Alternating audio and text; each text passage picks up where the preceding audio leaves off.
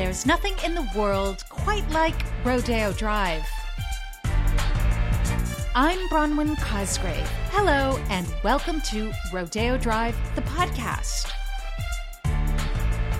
This is a show about the creators of 3 world-renowned blocks in Beverly Hills, and that includes the designers of its most memorable windows.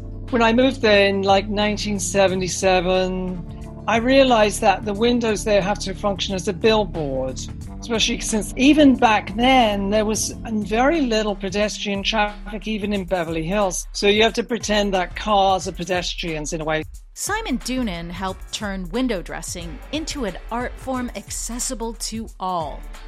As visitors from around the world return to Rodeo Drive, we invite you to listen back to this story about window design. You will hear from Simon and from Louis Vuitton's star designers, Faye McLeod and Ansel Thompson. This episode was first published in July 2020. Kathy Gohari, president-elect of the Rodeo Drive Committee, updated us about what was happening on the street. This week again, as we have discussed in the previous episodes, the situation is pretty fluid. As of now, in the last few days, we rolled back a lot of the openings in the business district. Indoor malls are closed, hair salons and nail salons closed up again. And we are all basically trying to come up again with our newest edition of the new norm. Our retail stores on Rodeo are open. They're open to the public. They're considered outdoor retail for whatever description that is. And for us, pretty much is business as the new usual. It must be tough, though, because as we've spoken about it before, it's businesses like the great hair salons of Beverly Hills, which do drive some of your traffic. Very much so. It's ambiance. You come and get your hair done, you grab a bite to eat, you do some window shopping, and you pick up a new pair of shoes, and it's a whole experience. I mean, I've said this before, the entire shopping experience is something that is not just an errand you run. We're not the errandy kind of stores. This episode on Rodeo Drive, the podcast, is portraying store windows. How have storefront windows evolved on Rodeo Drive after the last couple of months during the pandemic? I think obviously the last few months has been the most drastic change you have ever seen in the history of the street. We went from emptying out our storefronts to having empty stores, to boarding them up to protect them from the protests, and then to deboarding and setting our stores back up to what we consider the new norm. And a lot of people have gone above and beyond to really create a experience. In the past decade, there has been paintings that are worth millions of dollars just sitting there very casually, along with some fresh flowers and some expensive clothing. There is medieval armored knights standing inside stores. It's no longer about just putting a dress in the window and a mannequin in the window. Everybody has stepped up. Why is it no longer about just putting a dress or a mannequin in the window? Is it clients more discerning? Expectations are higher. It's the evolution. Again, people are looking for experiences and brands know what you're looking for. And it's our goal to feed your soul, not just try to, sell you a pair of shoes or a bag, but to have you enjoy the experience. We have people walking at night on Rodeo Drive when the stores are closed, and they basically walk up and down to enjoy the view. Truly at night, it looks like an art gallery. Yeah, I think Rodeo Drive is one retail enclave in the world where the art of window shopping, or the pastime of window shopping, is alive and well. And again, people are so so in tune with our windows. I can't tell you how many times clients call me and say, "Oh, I drove by last night and you don't have this in the window." Or "I drove by last night and I love what you did. You see what Gucci did? Did you see what Dior did?" Constantly, they're extremely knowledgeable about the slightest change that takes place, which, we like to keep them on their toes and give them the change. What was it like to board up those windows? Oh, it broke my heart, honestly. We take such pride in making sure that every light is in the right place and every garment is in the right place, and it's 2 inches to the left and 2 inches to the right, and we wash our windows and we wash our awnings, and within hours we were putting these boards up. We didn't even have time to paint them or cover them with some pictures or paint. It was literally, it felt like a war zone. It must have been a great feeling taking them down. Oh my goodness, it was wonderful. Many of the stores had created opportunities to take all the discarded wood and donate it to different charities like Habitat for Humanity. So that because can you imagine how many boards there were from 70 plus stores in one day? And are there any stories you would like to tell us about great window designs on Rodeo Drive?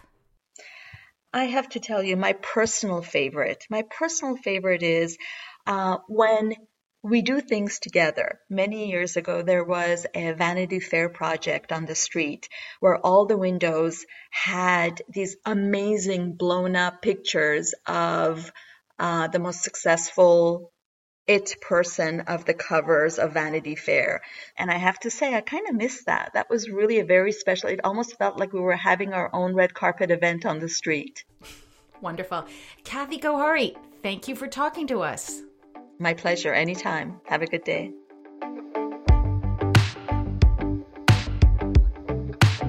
In an age of online retail, Rodeo Drive is one place where the storefronts still put on a great show. Windows are an aspect of luxury shopping that is accessible to all. Take Louis Vuitton, for example. There's some blue sky thinking in there. There's lots of blue skies. And optimism. Blue skies and optimism and dreaming are kind of what you'll see in the windows next. That's Faye McLeod. She and her design partner, Ansel Thompson, are among the top window designers in the world. Hear about their work for Louis Vuitton after our next guest, the man who literally wrote the book on window dressing. He's the author of Confessions of a Window Dresser. Okay, my name is Simon Doonan, and I am very old, and I've had multiple careers and incarnations. For many years, I was a window dresser. I've always worked in retail. For the last 25 years, I've been a writer. I've written 8 books. I still connect my connection with Barney's, but obviously that's gone away as of last January. This is the one and only Simon Doonan.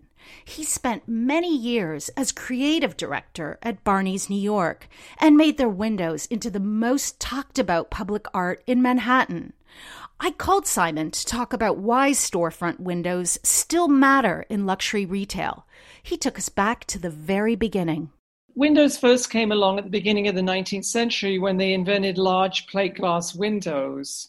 So the big emporiums that were in London and in lower 6th Avenue in Manhattan in the Miracle Mile, they started to fill their windows with abundant product, and people were mesmerized. It was like this river of product that people had never seen before.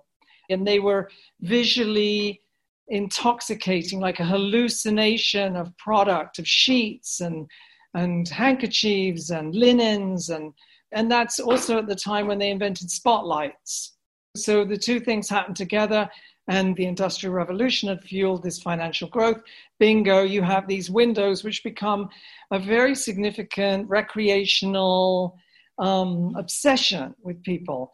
And then cut to, the 1970s, window display was very important. Like the key window dressers in New York were all celebrities like Robert Curry, Candy Pratts, Victor Hugo. They were considered to be very hotsy-totsy kind of. They were the people out about town. People would go and watch Robert Curry installing his windows at Bendel's. So windows still performed a very significant function. People did definitely buy what they saw in shop windows. And then now it's a different era. I think most retailers are reaching out to their clients digitally. Windows perform a sort of secondary marketing function. And I know you just interviewed Faye McLeod. I mean, I think she is very conscious of the fact that most people are seeing her windows on Instagram. And that's, I think, how many luxury customers will be viewing window displays. Louis Vuitton, I may never get over to see the various locations, but I can see it on Instagram. So it's changing, but it's still essentially display. Can you explain how Instagram changed the business of retail window design? Over the decades that I was at Barney's, from the 80s, the windows played less and less of a significant role. They became a kind of fun way of augmenting the image of the company. They were no longer critical, windows used to be the primary form of communication with the customer. If you have a fishmonger, you put fresh fish in the window and it says fresh fish and you come in and you buy it. Windows used to be like that. New collection, come in, you put it in the window and you'd really see a bump in sales. But now stores like Bergdorf's, Barney's, Saks, they're reaching out to customers weeks in advance of, I'm getting this in, and your size, shall I hold it for you? I think windows overlap with Instagram because they're essentially very displays-y and they are not critical to the purchasing of clothing, but they drive a tremendous amount of sales, I'm sure. This is Simon Doonan. He grew up in Reading, a town near London. As soon as he could, he was off to the big city and dove into glam rock and then the punk scene. One of his first window dressing jobs was at Aquascutum. That's the British luxury brand known for its overcoats and for dressing the likes of Winston Churchill and later Margaret Thatcher. And I just went to work there in men's, doing men's. And that's where I learned one of the few skills in display, which is busting suits. That means taking a suit form and putting a suit on it and having it be perfect. It actually is quite skilled. It takes a few weeks to learn it, to do it properly and steam everything. And so it was a very stiff way of showing men's tailored clothing and boarding shirts. It was basically taking product and making it look like it was made out of cardboard. And then Giorgio Armani changed all that. He's the one that softened up tailoring and got rid of all those stuffy bust forms. And Aquascutum was a very old-fashioned store, but they had a very groovy display designer called Michael Southgate. And so it was fun to work there, and I learned a lot. And bit by bit, I worked my way up, and then I worked at Turnbull and Asser for a while doing their windows. And then I did a lot of freelance jobs. Simon Doonan next worked for Tommy Nutter, the Savile Row tailor to Mick and Bianca Jagger, Sir Elton John, and the Beatles. A window display Simon conceived for Tommy Nutter was noticed by Tommy Pearce, owner of Maxfield, a conceptual fashion boutique in West Hollywood. It was when punk rock was coming along, and at Nutter's, they always wanted the windows to be unusual. Like Savile Row was very conventional back then, so they wanted windows to be unusual. And so I remember I did one window for holiday with these tuxedos, and I found these little stuffed rats that were like taxidermy, and I made little tuxedos for them. And the owner of Maxfield, Tommy Pearce, he happened to come into Tommy Nutter's, and he said, "Oh, did you do the window? It's great. You should come work for me." And I remember I went home and said to my roommate, "Oh, some guy just offered me a job in LA." And my roommate said, "Where's that?" And I said, "I don't really know." Like, we were so feral and we were so young and feral, and British people didn't travel much then. So we only had a vague idea that, oh, it's in California or like surfing. I don't know. So I just sort of thought, oh, I'm going. And I packed a bag and just went. And that's how I got my green card. And I stayed in LA for like 8 years. And then I got my job at the Metropolitan Museum working with Diana Vreeland. And that's how I came to New York. Backtrack to Maxfield's. Well, back then, Maxfield was next to the Troubadour in that block of Santa Monica. It was a very unusual store. He had vintage mannequins from the 30s, 20s and 30s with glass eyes. They were very sort of strange and creepy looking. And I did these strange, creepy looking vignettes. So the windows had a completely anti-luxury look to them. They looked very strange, more like a Kienholz art installation or something. When I moved there in like 1977, I realized that the windows there have to function as a billboard, especially since back then there was very little pedestrian traffic even in Beverly Hills. You know, it wasn't like it is now where you actually see crowds of people going down Rodeo Drive. So the windows, if they're going to serve any function, they have to communicate to people driving past. So you have to pretend that cars are pedestrians in a way. So if you can get the attention of people at the stoplight on Wilshire and Camden, and they stop and there's some arresting visual and they have to look, then you've done your job. So you joined Barney's in 1986. I wondered if you could look back at all that you accomplished and explain how your work at Barney's contributed to the art of window design. Gene Pressman, the owner, always said, I want Barney's to be like a Bauhaus.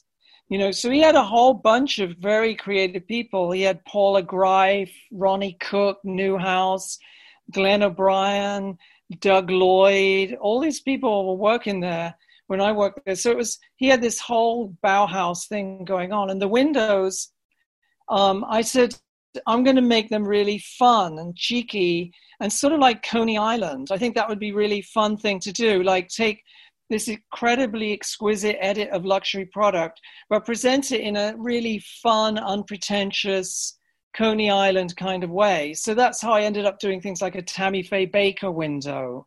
All the sort of conventional luxury presentation was happening uptown. And downtown, I thought we have an opportunity because Andy Warhol's a customer, Basquiat is a customer. These people were, Keith Haring was a customer. All these people were shopping at Barney's, and we had all the Hollywood movie people. So I used to make lists of things that all the stores uptown did and decided, well, I'll never do that. You know, like windows typically are very pristine, very clean. I made a point of always doing very messy windows, not all the time, but like very, very messy, sometimes with like trash all over the floor and stuff like that, because it was the antithesis of what people expected in a luxury store. So it was about being really, really unconventional in a confined space, because then in the interior, Peter Marino's designing it, Andre Putman's designing it. You have these exquisitely designed interiors, but I thought, well, the windows, they're for the general public. They're not for the customers. Most of the customers fly in the front door and barely even look. They're for the people in the neighborhood, so they should be engaging and they should be communicative. You know, I was always thinking, what are people talking about? Who are the celebrities people are talking about? The last set of windows I did at Barney's I was amazed at the foodie movement. You know, how people were obsessed with celebrity chefs and the expansion of the Food Network. And I'm not interested in that stuff, but I was interested in how interested people were. I was like, that's really incredible. Our customers are all obsessed with celebrity chefs. And, you know, so we did this whole foodie holiday, and we had food fights with Emeril Lagasse and all the famous chefs. And it was a really funky, I'm very proud of that final set of windows. I was really inspired by your story in Town and Country, where you recounted your upbringing in an industrial town outside of London.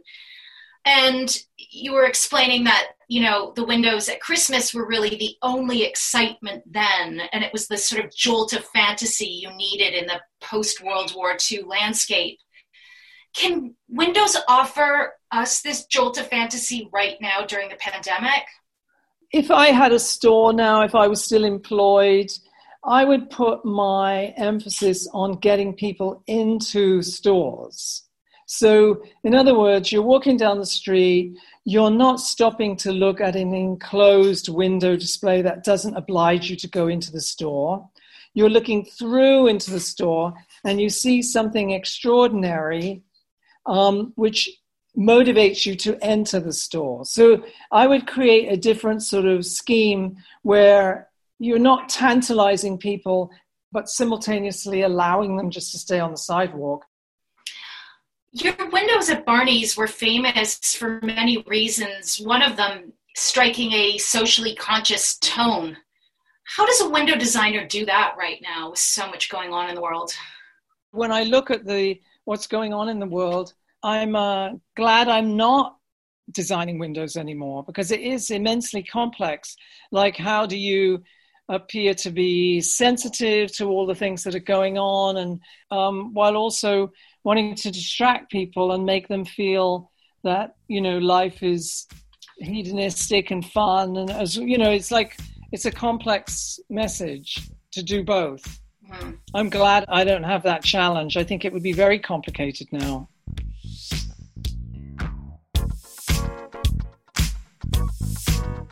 Simon Doonan was creative ambassador for Barney's New York. He is a judge on NBC's crafty competition show, Making It. He is the author of 9 books, including How to Be Yourself, which will be published by Phaidon in October. This is Rodeo Drive, the podcast. Now, if Simon Doonan was the king of window design in the 1980s and 90s, that crown now belongs to Faye McLeod and Ansel Thompson. They have spent the last decade styling windows for Louis Vuitton. Like Doonan, they were raised in the UK, McLeod in Scotland. She was working at Liberty Department Store in London. And it was maybe about 2003, I think.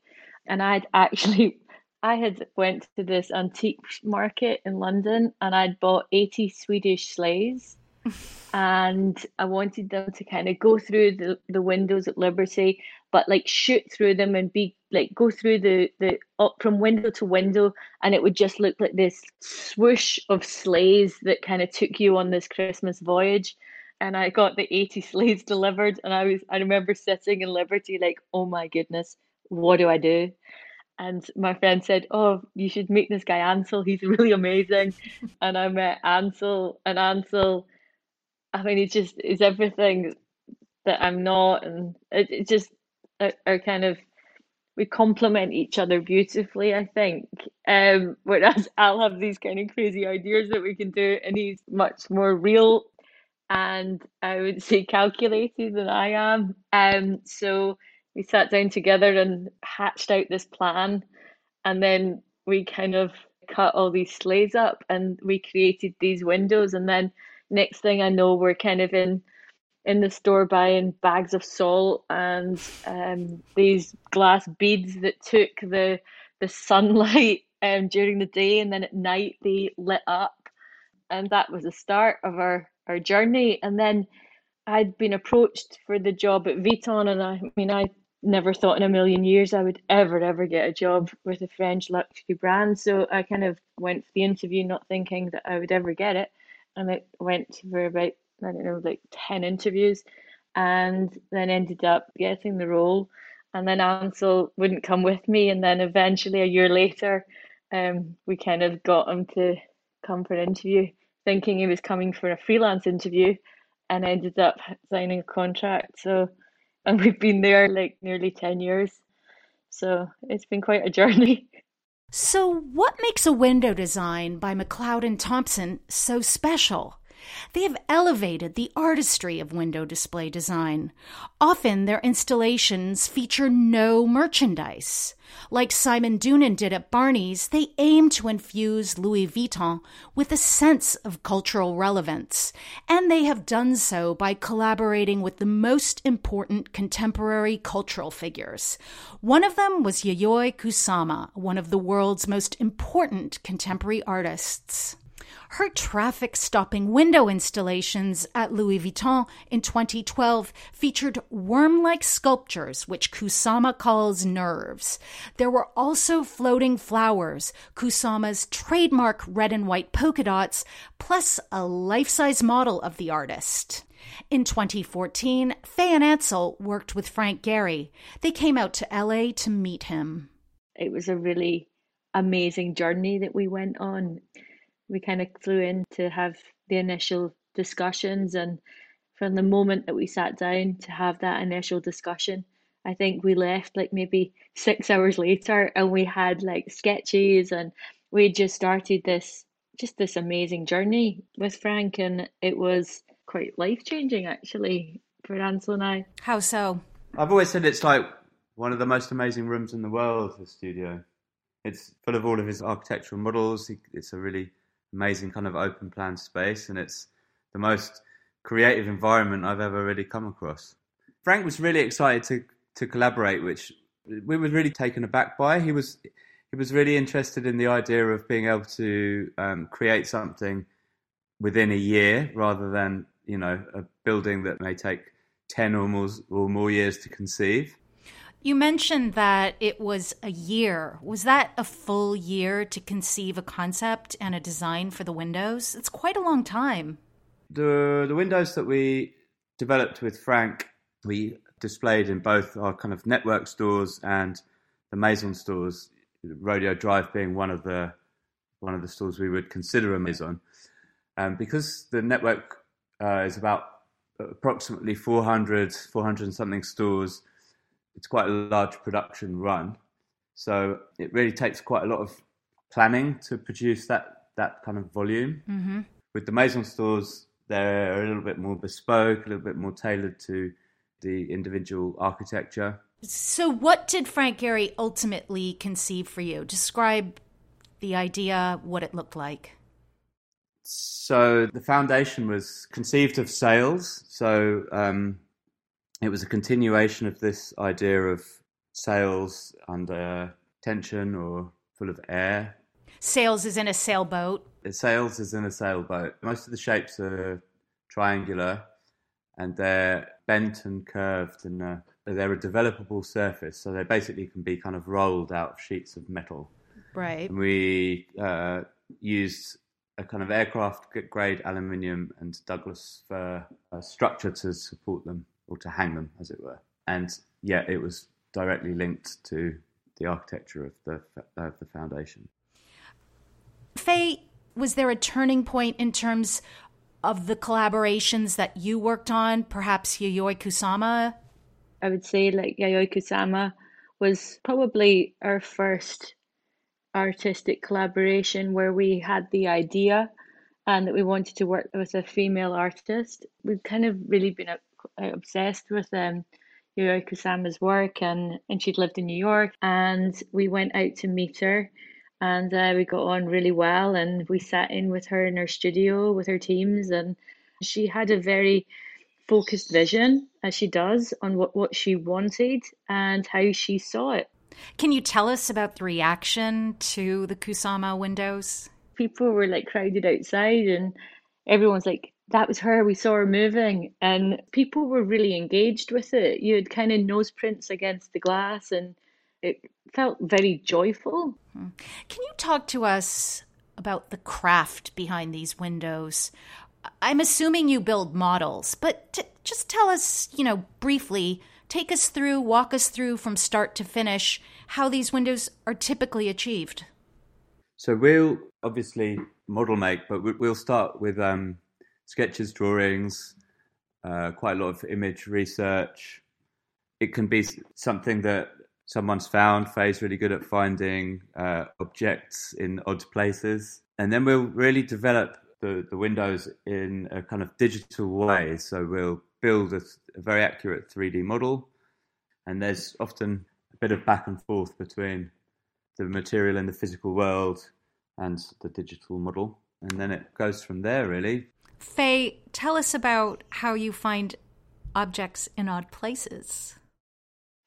I kind of love flea markets, and I love exploring different cities and finding little treasures along the way and things that we can turn into something or develop or we can cut up or that we can think about that can spark an initial idea and then develop it because we try to kind of really push our ideas because it's quite challenging to constantly come up with all these different ideas. So you kind of always have to walk around with your eyes open. And if you find a little treasure, like I kind of tend to buy things and then I'll live with them for a couple of years or something. And then I'll be like, there's an idea in that. So my house is kind of like a little bit of a cabinet of curiosity, if I'm honest.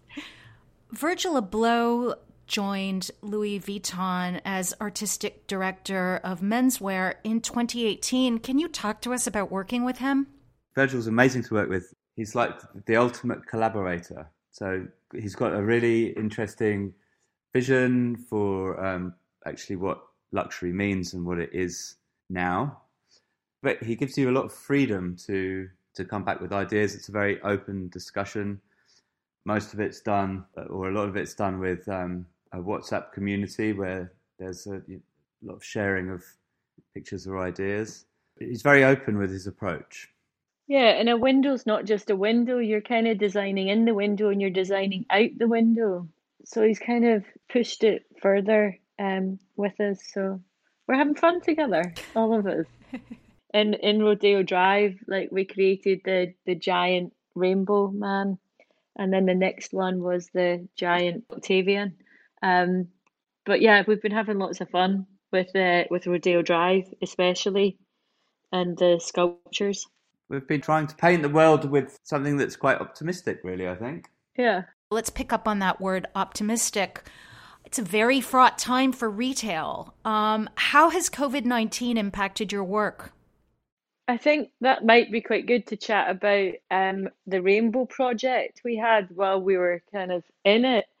Because we were in London in our studios in Paris and we've got teams all over the world. So everybody was at different points of this. And so in London, we were seeing a lot of people were painting rainbows and putting them on windows. And it was kind of, it just felt really hopeful in a way, like these kids' drawings. So we had the idea to ask families in Vuitton if their kids would paint rainbows and we would put them in the windows, and because we wanted to really engage our community, like our internal community across the world. Or at least keep the kids busy. So so we created all these kids painted rainbows everywhere, which was rather nice to see, and to see all the kind of smiling faces looking at their colourful rainbows in the windows. Instagram launched in 2010. That's a year after you joined Louis Vuitton. Faye, how did the Instagram phenomenon affect your working process? I think it took a while, as it was quite niche, I would say, at the beginning. But now it's a window in itself.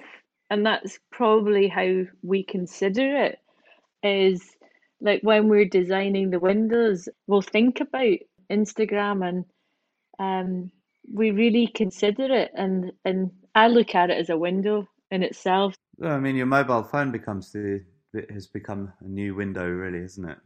Your smartphone, it's a window in your hand.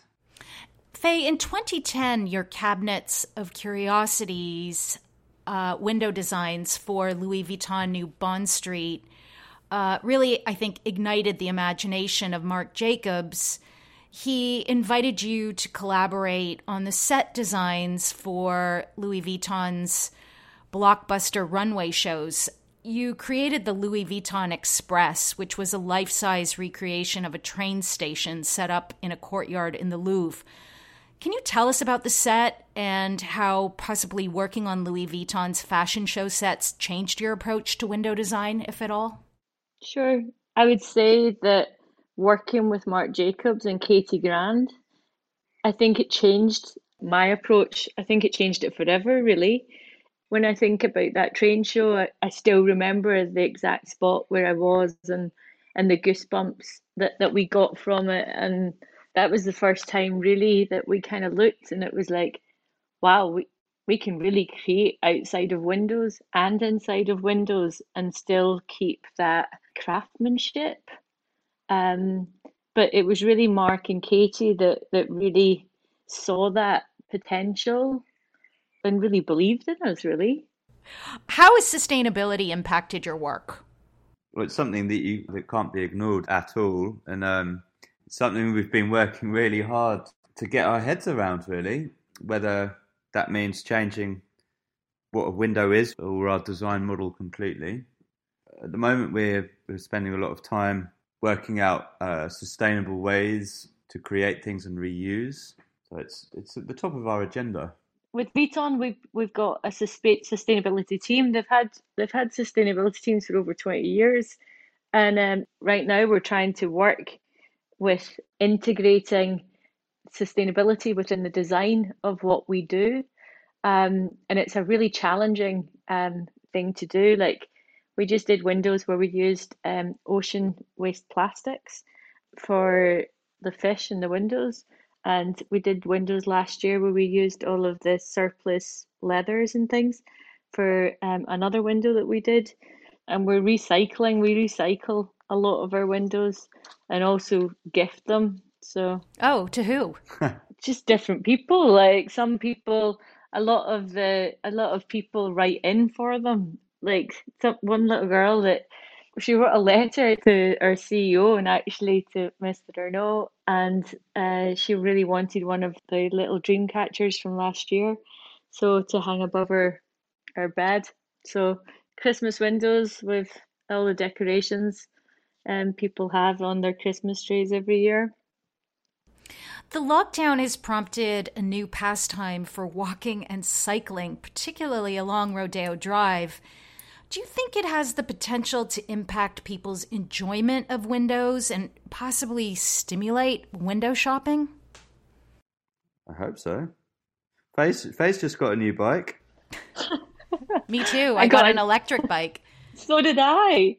I've been really enjoying it because I can go around like London at night and look at everybody's windows, and yeah, I just cycle past and like, okay, because usually like with windows it's like this 3-second rule. I always remember like reading about when I was reading Linda Fargo and Simon Doonan did an interview once, and they said you've got to do a window, and if you don't understand it in 3 seconds, then it's not been a great window.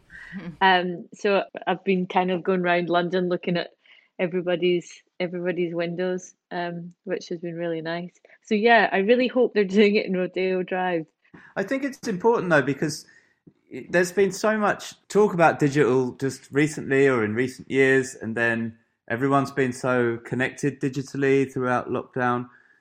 But we live in a physical world, and it's always been really important to us that, you know, what the windows do is that they kind of enhance the areas where they are. They're little bits of storytelling or theatre or a narrative of some description. So I think it's important that they're there. Faye McLeod is Visual Image Director for LVMH. Ansel Thompson is the Design and Art Director within the brand's Visual Image Studio. I'm Bronwyn Cosgrave. I look forward to sharing more Rodeo Drive stories with you on the next episode. This episode of Rodeo Drive the podcast is presented by the Rodeo Drive Committee with the support of the City of Beverly Hills. Rodeo Drive the podcast is written by Francis Anderton, with editing and audio production by Avishai Artsy. Brian Banks composed the theme music. Livia Mandul and Callie McConnell are the production coordinators. The executive producer is Lynn Winter. Please rate, review, and subscribe to the show. Share it with your friends. Join us on Instagram at Rodeo Drive. See you on the street.